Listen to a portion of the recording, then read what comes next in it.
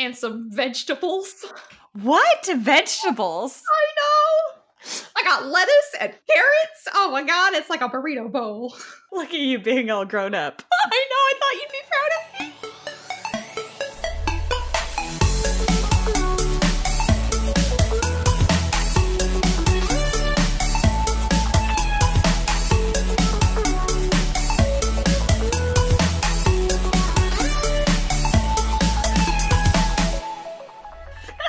People are gonna know me and then be like, you have another podcaster in there somewhere? I talk. I'm a person. Okay, I would be more convinced of that if you were more convinced of that. Love you! I am just your imaginary friend. No. That's my job. I'm the imaginary friend in your life. We already discussed this multiple times. Okay, except for like, I know you're real because other people know you're real because you sent me flowers all the way from effing Michigan on the closing night of Into the Woods. Yeah, but I sent them from Michigan, which means there's still no proof that I'm existing. It's not like somebody actually showed up and handed them to you. They just appeared. Like, pretty sure that's the definition of imaginary. It was kind of great though because like our producer who was like sitting backstage, like I'm like, oh, those are pretty flowers, and I go about my business. She's like, oh, those are for you, and I was like, wait, what? Someone cared about me enough to get me flowers? Yeah. Weird. I wanted to tell you so bad. I've been planning it for like a week, and I'm just like, don't say anything. And the worst part was like, you were having such a hard week, and I was like, I really just want to tell you, but I don't want to spoil the surprise. No, like it was good that you didn't spoil it. It was a beautiful surprise. That is I think that's one of the hardest things I've kept from you. Bitch, I bought you flowers. Be happy. All right. Anyway, welcome back to the Shiny Scroll podcast. I'm Brie. I'm Melanie. And this is officially episode 1. Hopefully you've listened to our 2 teaser episodes. If you haven't, I am a novelist. Currently unpublished, but I am a published journalist. I was a photojournalist for the U.S. Army for 7 years. And now I'm in marketing. Melanie, tell us about yourself. I'm Melanie, and I am the demon/devil's advocate of this podcast. I am also a novelist, also unpublished. I do have published short stories, I guess, if that counts. I am mainly a cosplayer, so I spend copious amounts of time sitting by myself creating things in a dark room, which is actually most of my hobbies. God, I'm antisocial for being an extrovert. What else do I say about myself? I pretended to become a mad scientist and then failed. Well, They not didn't- a mad scientist. They didn't let me into Mad Science Academy. I wasn't evil enough for them, apparently. I guess my dreams of becoming Dr. Evil have been completely destroyed. I mean, you might be able to pull off the bald head, but I don't know. Without the eyebrows, that might be difficult. You kind of need eyebrows for that one.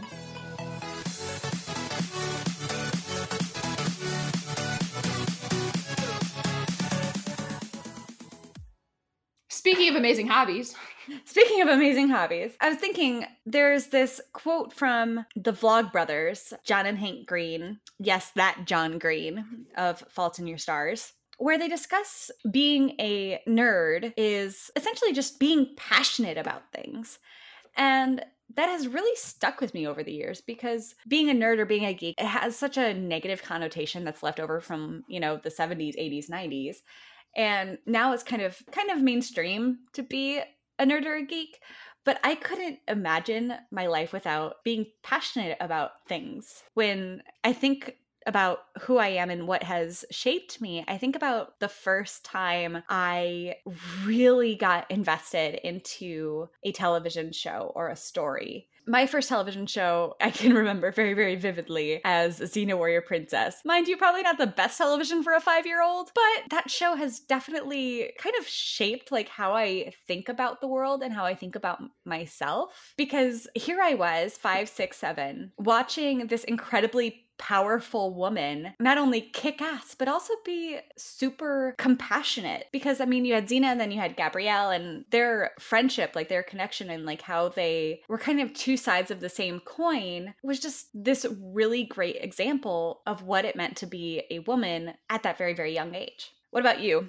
What was your first step into geekdom or nerddom or I can't say exactly what age I was or that there was like one specific thing, because I spent most of my childhood just growing up on sci-fi. My dad really got me into it because we would just sit down on the couch and have like our bowl of ice cream, and we would just watch, Star Trek Enterprise or Stargate SG-1 and Stargate Atlantis and Eureka. Like, I grew up on these TV shows where anything was possible, and it wasn't because of magic. It was simply because people dared to think other than how everybody else thought. And the best part was, in Eureka, the sheriff didn't have the IQ that everybody else in Eureka had. He had an average IQ, where everybody in a town full of geniuses. And it showed that you didn't have to necessarily be the smartest to save the day or to be important. Everybody had their own unique characteristics, and that was going to help in some way and help shape the world. Yeah. And I think that's what's really great about getting involved in these fandoms is you have this incredible collection of people that love this piece of art the way that you do, right? Because I mean, when I think about Eureka, I definitely think about how celebratory it was of the individual. Like, they never shied away from pushing people forward to chase their passions and to chase their talents. Well, and that's really science mentality at its heart, is this idea of striving for betterment and for new knowledge, because even if something does go catastrophically wrong, we often say that you still learn something when you fail, and you honestly learn more or something new you didn't expect when an experiment fails, and that can actually further your research potentially in a different direction that is more, I don't want to say lucrative, but just I'm only thinking of money words, profitable. Like, that's okay. It basically just helps you continue to push outside of your understanding and your ideas. Like, science is constantly trying to learn more and understand better. And that was all what Eureka was about, was these new ideas that were going to change the world. And it wasn't about the applications. It was purely for the scientific knowledge. They just loved learning and seeing how things worked. I mean, going back to, my first fandom with Xena, it was very much this, story of self-betterment. Because while Xena had this really, really dark past, like before you start the show, she spends the entire show trying to grow and learn and leave a more positive mark despite her very violent tendencies. So when it came to Gabrielle, her best friend, which some people describe her as the sidekick, but Gabrielle was kind of always there to put up a mirror to Xena, to remind Xena of how far she'd come and where she was trying to go. And I feel that that is so important in our life in general, because if you're not willing to think critically about yourself and about the things that you're doing, how are you supposed to make any progress? How are you supposed to grow? Stereotypically, like, being a nerd or a geek has all of these like silly negative connotations, which really are just silly. I think that getting passionate about these stories and these pieces of art really help motivate us into making the world a better place. I don't know. Like, I think about, my own creative endeavors. So much of my work is based in mythology, and Xena played completely in the world of Greek mythology. So she's had a huge impact on my life. I feel like the TV shows have had larger impacts on you than they have on me. Because, like, you have a very deep connection with Xena. And I see more, like, the TV shows I watched were more a fascination and, like, opening my eyes to the possibilities of things I could do with my life. Not necessarily of, like, who I would become. I don't know. I've definitely always, like, strayed towards sci-fi, though. I wonder if that has an impact. It's, like, the stuff that we grew up on, like, how much of an impact that has on how we're shaped. Because I would say that you probably grew up more on, like, mythology and fantasy, whereas I grew up on a lot of sci-fi. I almost wonder if that's why you're more optimistic than I am. Because I would say to some extent that fantasy has a more optimistic tonality, But it can also be way more vicious than sci-fi too, though. Like it has a very wide spectrum. I don't know. It depends on what you're talking about specifically. I don't know, like, because in all fairness, I haven't really read a whole lot of sci-fi. I get into the odd TV show, like I loved Eureka. Eureka was very accessible, though. Compared to some sci-fi that's out there, it's very accessible just because of the fact that it's based in a real world, and it shows the contrast between science and the non-science people. Well, and it kind of had a very fantastical storytelling method. Like when I think about, Star Trek, when it came to their storylines, it was very much of exploration outward and less introspection. And what fantasy does is it kind of forces you to reflect on how you respond to things and how your circumstances can affect you and how you can rise above. Well, that's because fantasy is a closed world. What do you mean by closed world? So you're specifically talking about space operas when you talk about Star Trek, in the sense that we don't know what's out there. And because we don't, there's the opportunity to constantly create something new and to see how we interact with that new option. Whereas in fantasy, generally speaking, you know all the countries and the cultures around you. There isn't necessarily a lot of opportunities for new stimuli, if that makes sense. For the character or for the fan? Both. I don't know that I agree with that, because I mean, there's an entire subgenre of fantasy that is devoted to, oh my goodness, there's this world that I never knew existed. I loved that genre for a long time. I mean, I grew up on Chronicles of Narnia. I respect that. There's something very powerful for me about the reflective storytelling, like characters that kind of grow and develop and evolve based on the circumstances that they're leaving and the circumstances that they're stepping into and the circumstances that they have yet to encounter, which is really why I love Doctor Who.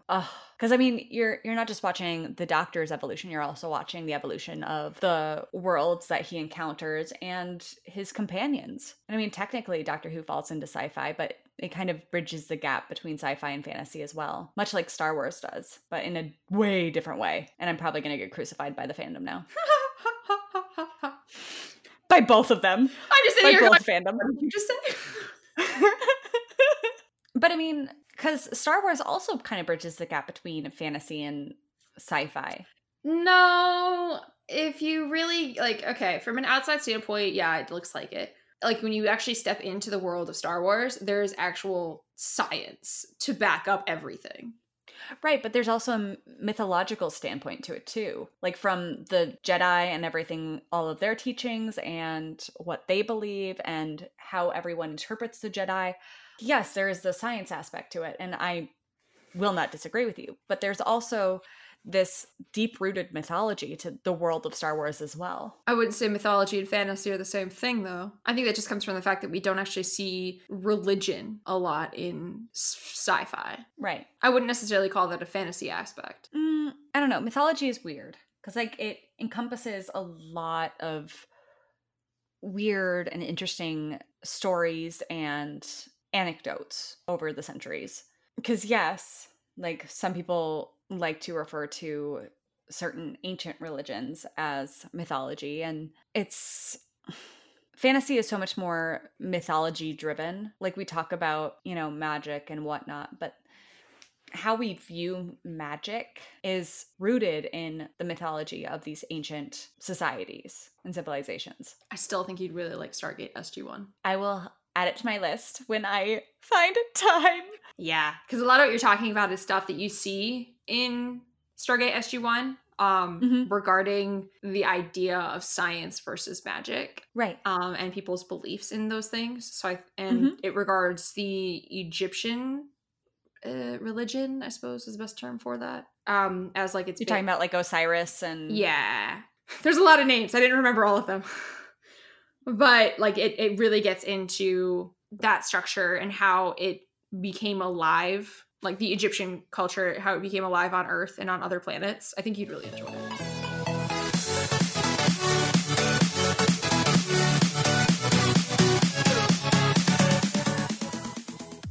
I think we got a little sidetracked. I mean, this has been an entire conversation about art and how it affects us, but that's actually speaking of that, we are consuming the same things, but we are interpreting them very differently. Like, just because everybody loves quote unquote Star Wars, for example, doesn't mean everybody sees Star Wars in the same light. So, and I think that's actually the best part about fandoms and geekdom is you can love the same thing for different reasons and get different things out of it. And that actually adds another facet to how fans interact with each other. So I feel like that has allowed people to be more open-minded in a sense, because you can have two people come together who did interpret something differently and discuss it. And yeah, occasionally they'll get heated, but it's not like in other topics where people come to blows over it. It's a very broad, let's discuss this kind of conversation. And I think that's what's great about being geeks is there is a very open-mindedness about being a geek and being a nerd, because we spend our lives in fantasy worlds that don't actually exist. So you get to broaden your mind and talk to other people about it. It's a way to communicate with people. 100%. Because I mean, you and I have had so many conversations about different television shows or movies where, what would be a good example?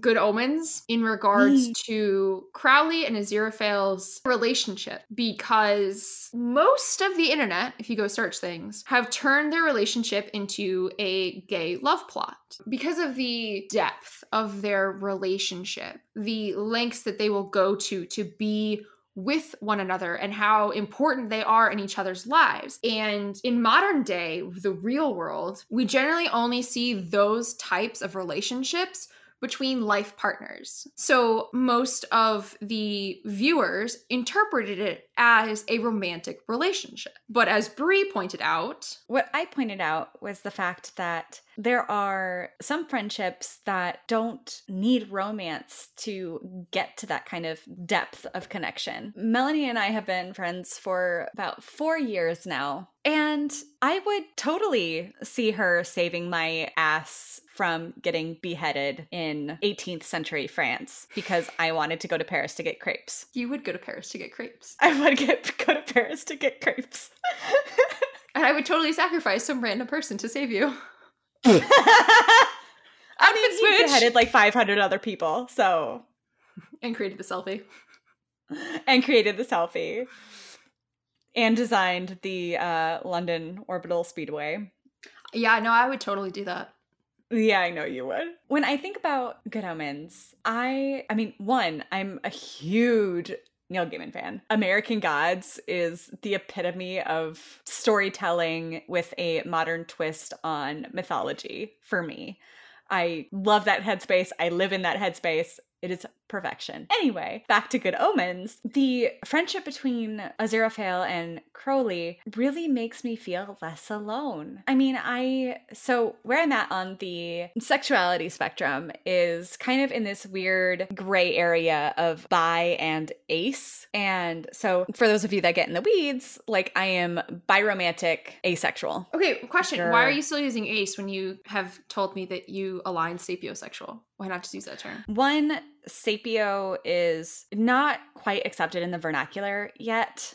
So, I mean, you meet people where they are, not where you want them to be, right? No.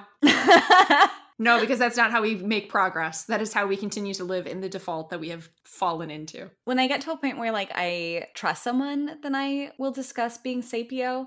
But right off the bat, what the assumption is when you say that, oh, I'm sapiosexual, is that like, oh, you have a stick up your ass and you only date smart people. That is so not how I interpret that, nor has it been how you explained it. Right, but that is the assumption. Well, people are going to assume whatever the fuck they want about you. Right, I mean, people assume that bisexuals are incapable of monogamy. Incapable of monogamy. Like, you need both. It's like, no, this is a either or situation. I don't need both. Anywho, being where I'm at in the spectrum, when I watch things like Good Omens, my brain doesn't go to the romantic. Okay, so that's not 100% true because I completely and utterly ship Dean and Castiel in Supernatural. I will die on this ship. I'm Crowley in Supernatural too.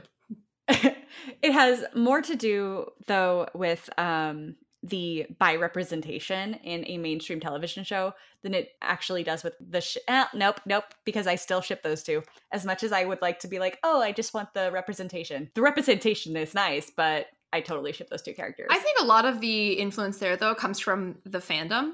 I mean, it was legitimately in the script that Dean said, I love you to Kaz, but Jensen took it out because saying I love you just isn't really in his vernacular, which I agree with, but I think the sentiment is still there. I think that the writers of Supernatural really listened to the fandom, though.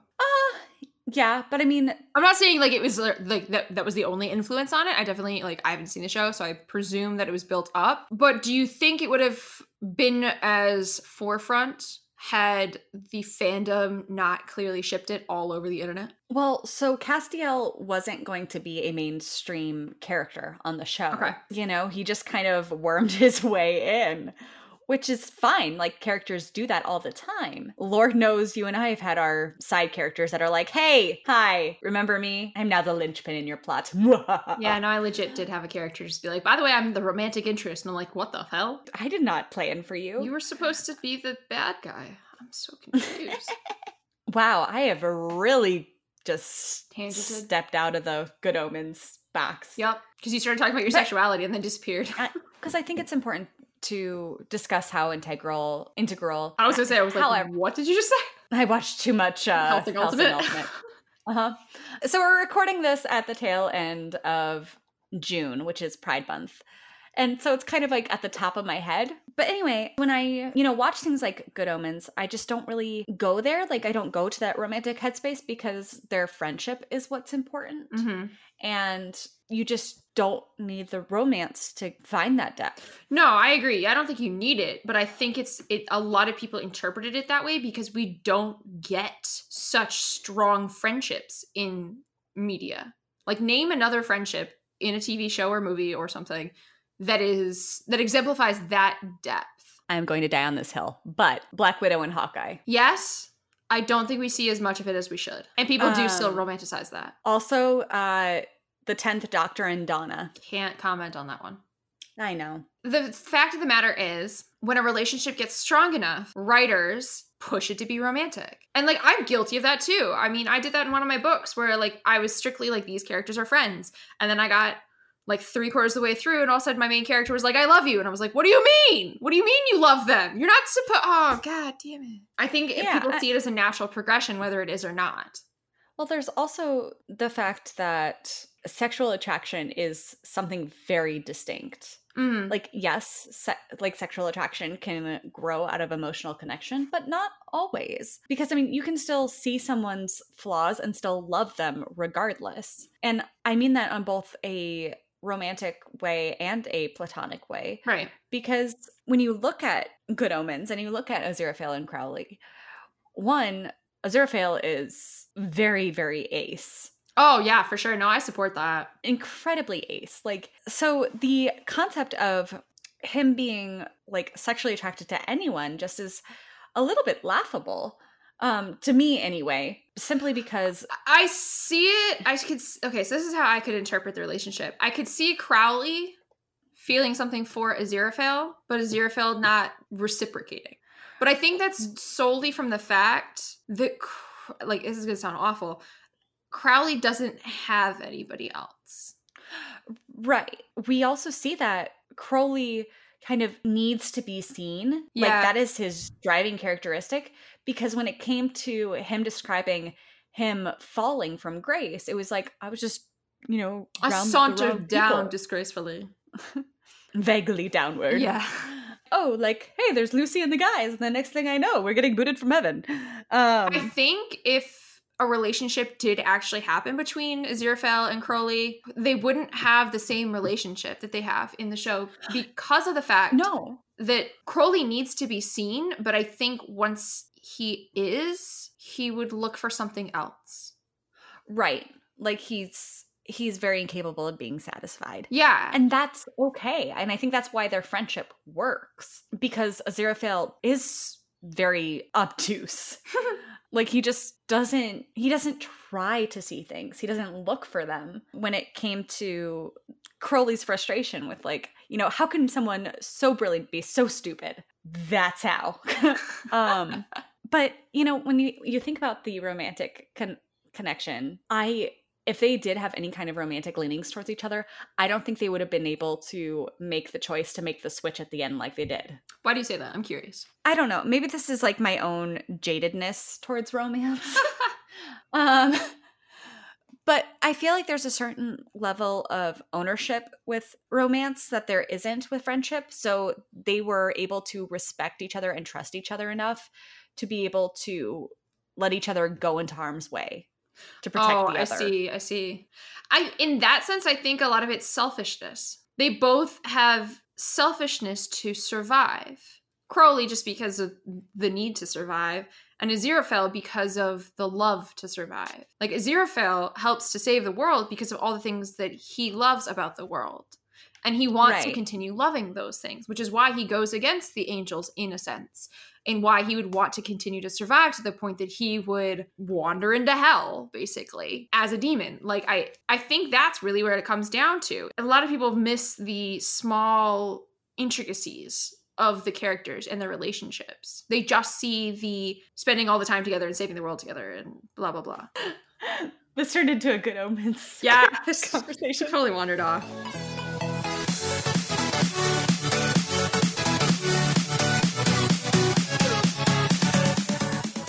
I feel like so much of being a nerd or being a geek is trying to find things that are representative of you, right? Like to find yourself in other things, to know that you are seen. I mean, I know that I watch Good Omens crack because I miss my best friend. I like how in assessing the show, we have basically assessed ourselves. But I mean, isn't that fandom in general? Yeah, I would say I do that with a lot of TV shows. We're invested in a lot of different fandoms of a lot of different avenues of creativity. Because, I mean, we've discussed a lot about television, but, you know, you and I are also very passionate fans about books and anime and, you know, music and theater. So would you say that most people, if they are one creative, they're multiple creatives, or do you think they each have like a type?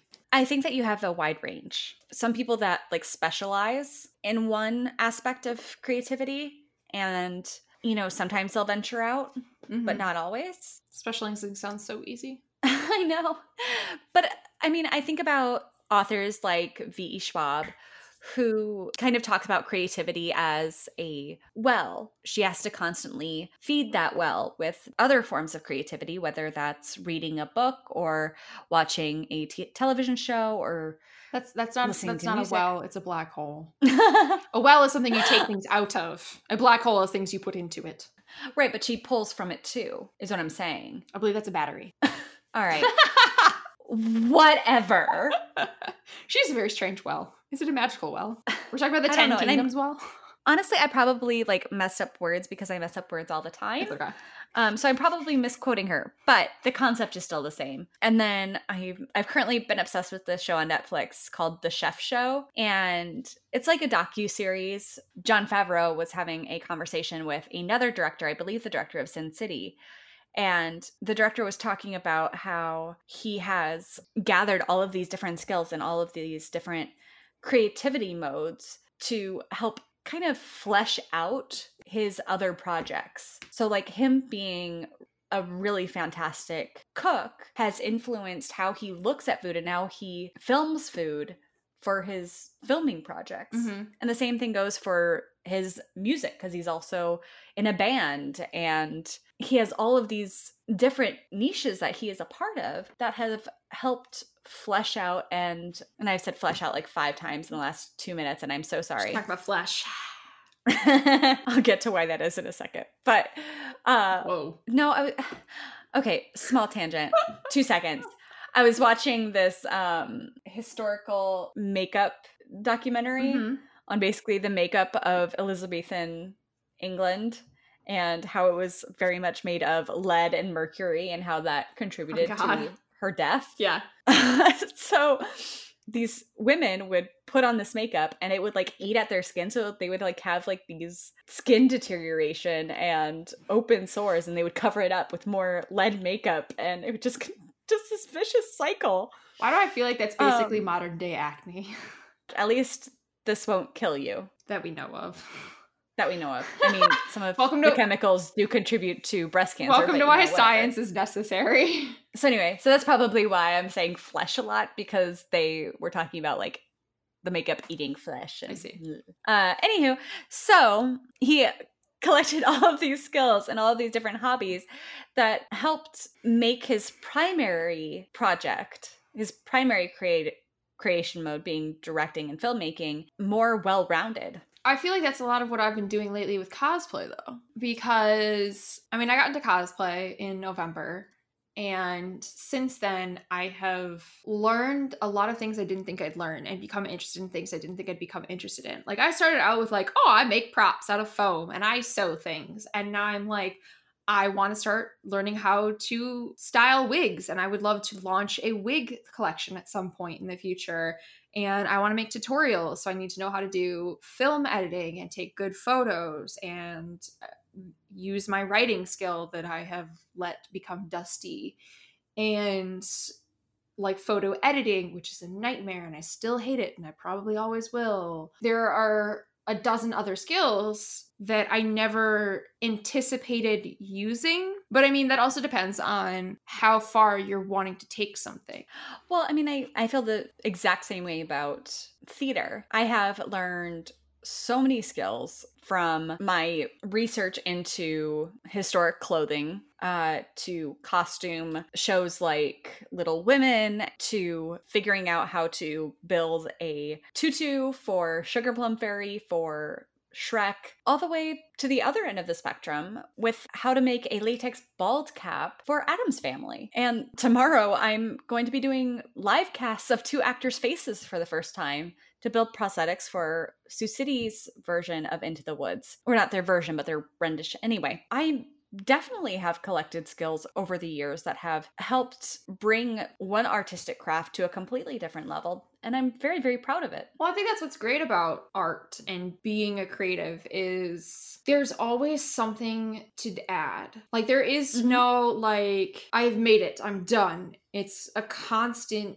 strive to learn more, to do better, to incorporate a new technique. I think that's what's great about art is like it's so accessible and there's so many options, and you can be a hobbyist or you can be a professional or you can just like dabble in it. Like, you can do whatever you want and it's all accepted. Right. I love art. I never in my life thought I would say that. I don't know who I would be without it. Miserable. Very empty. I tried it. I mean, I tried it. It didn't work. There were so many reasons to give up on writing, and I just, oh God, so my many. characters won't let me. They won't let me let them go, and I just gotta kind of pray that it's leading somewhere, I suppose. But I am so grateful for 5-year-old me finding Xena Warrior Princess. On that note, though, I will say being a creative can be one of the most rewarding things you will ever do. It will likely also be one of the hardest things you ever do. It's incredibly heartbreaking. It is so difficult when you have your heart set on something and that is your one passion in life and you would do anything to get there. And the worst part is it's not always up to you.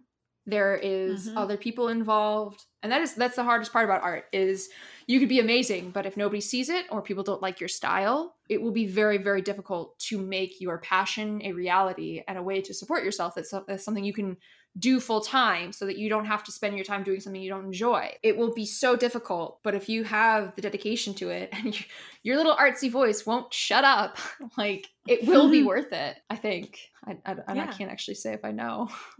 I hope it's worth it. Yeah, we're kind of at the beginning of our respective journeys. I mean, it doesn't feel like we're at the beginning because I've been working on this book for the better part of a decade. I feel like this is the first time, though, that you and I have really, like, made it a priority. Oh.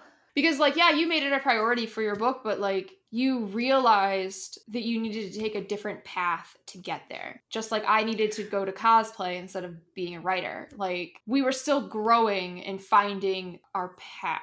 Well, because I mean, I've invested a lot of time and energy and money into developing my craft, like my writing craft. Like, I've gone to workshops and I've done critiques and I've been a part of critique groups, and I have learned so much over the years that has made me a better writer and a more effective storyteller.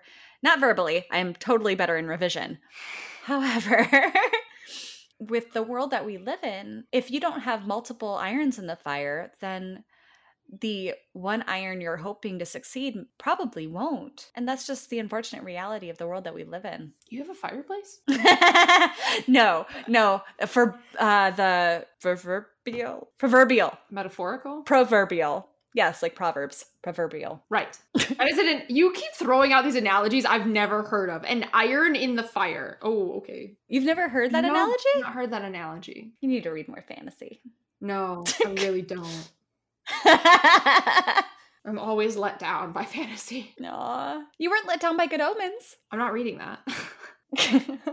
It is a delicious book, though I don't know it's your specified voice. Exactly. I'm trying to think of like a fantasy novel that I loved. My bookshelf's like right on the opposite side of this wall too, which sucks. So I can't see it. I don't know. I have loved so many books for so many different reasons. Tamara Pierce's Song of the Lioness quartet. I did love that series. That's what made me like actually get into writing a novel. Like I had written, like little short pieces, like most small children as school assignments, but it wasn't until that series that I realized what a book could do, and that was it. You have such a different relationship with art than I do, which I find so interesting. Oh? It's deeper. Like when you talk about your relationship with art and its impact on you, I'm like, God, I'm so superficial. Aw. But like art, I guess, doesn't impact me the way it impacts you. Mm. But I mean, that could very well be the art that I have consumed. Like I do a lot of dystopia. I do a lot of post-apoc. Right. But I mean, this kind of goes back to our conversation about fantasy versus sci-fi earlier, where, you're very external and I'm very introspective. Yeah. I mean, that could just be reflective. Our personalities in general. Right. So I think that art is so much more of a odd spiritual thing for me. Spiritual. In a really strange way. Like I said, I've been watching Good Omens crack on YouTube because I miss my best friend. Hi. But my relationship with the world is also very different from yours. So just because they're different doesn't mean that they're not equally impactful. Right.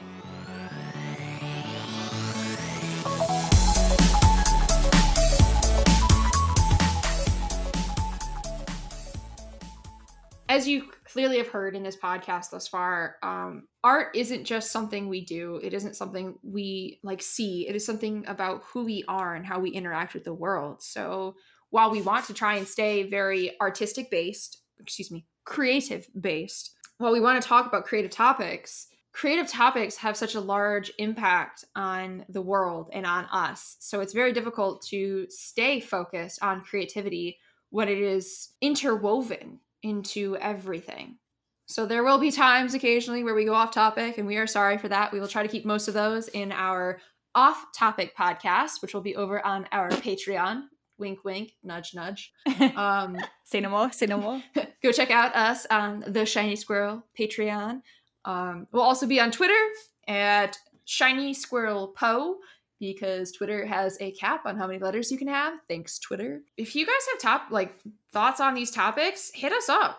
We want this to be a conversation, a discussion, not us just talking at you, unless that's what you want. That's fine too. We love discussing. We want to hear from you guys. We want to hear what you guys want to talk about. And if you liked or didn't like things that we said, award us or take away house points from Gryffindor or Slytherin. If you can't figure out which house we're in at this point, then you seriously need to pay better attention. It's very obvious which house we are in.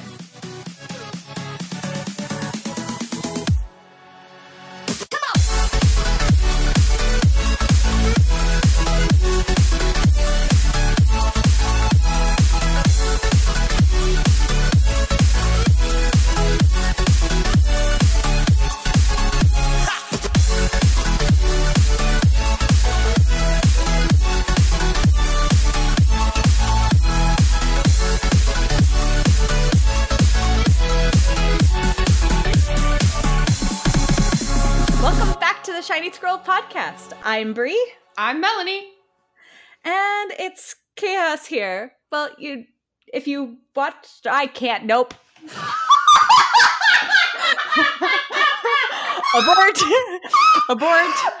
Abort. Oh my god! I just no. Oh my god. You start off really good, and then you just get halfway in and start to psych yourself out. You're like, shit. Back up, back up, back up. Abort mission! Abort mission! You can't abort mission, just go with it.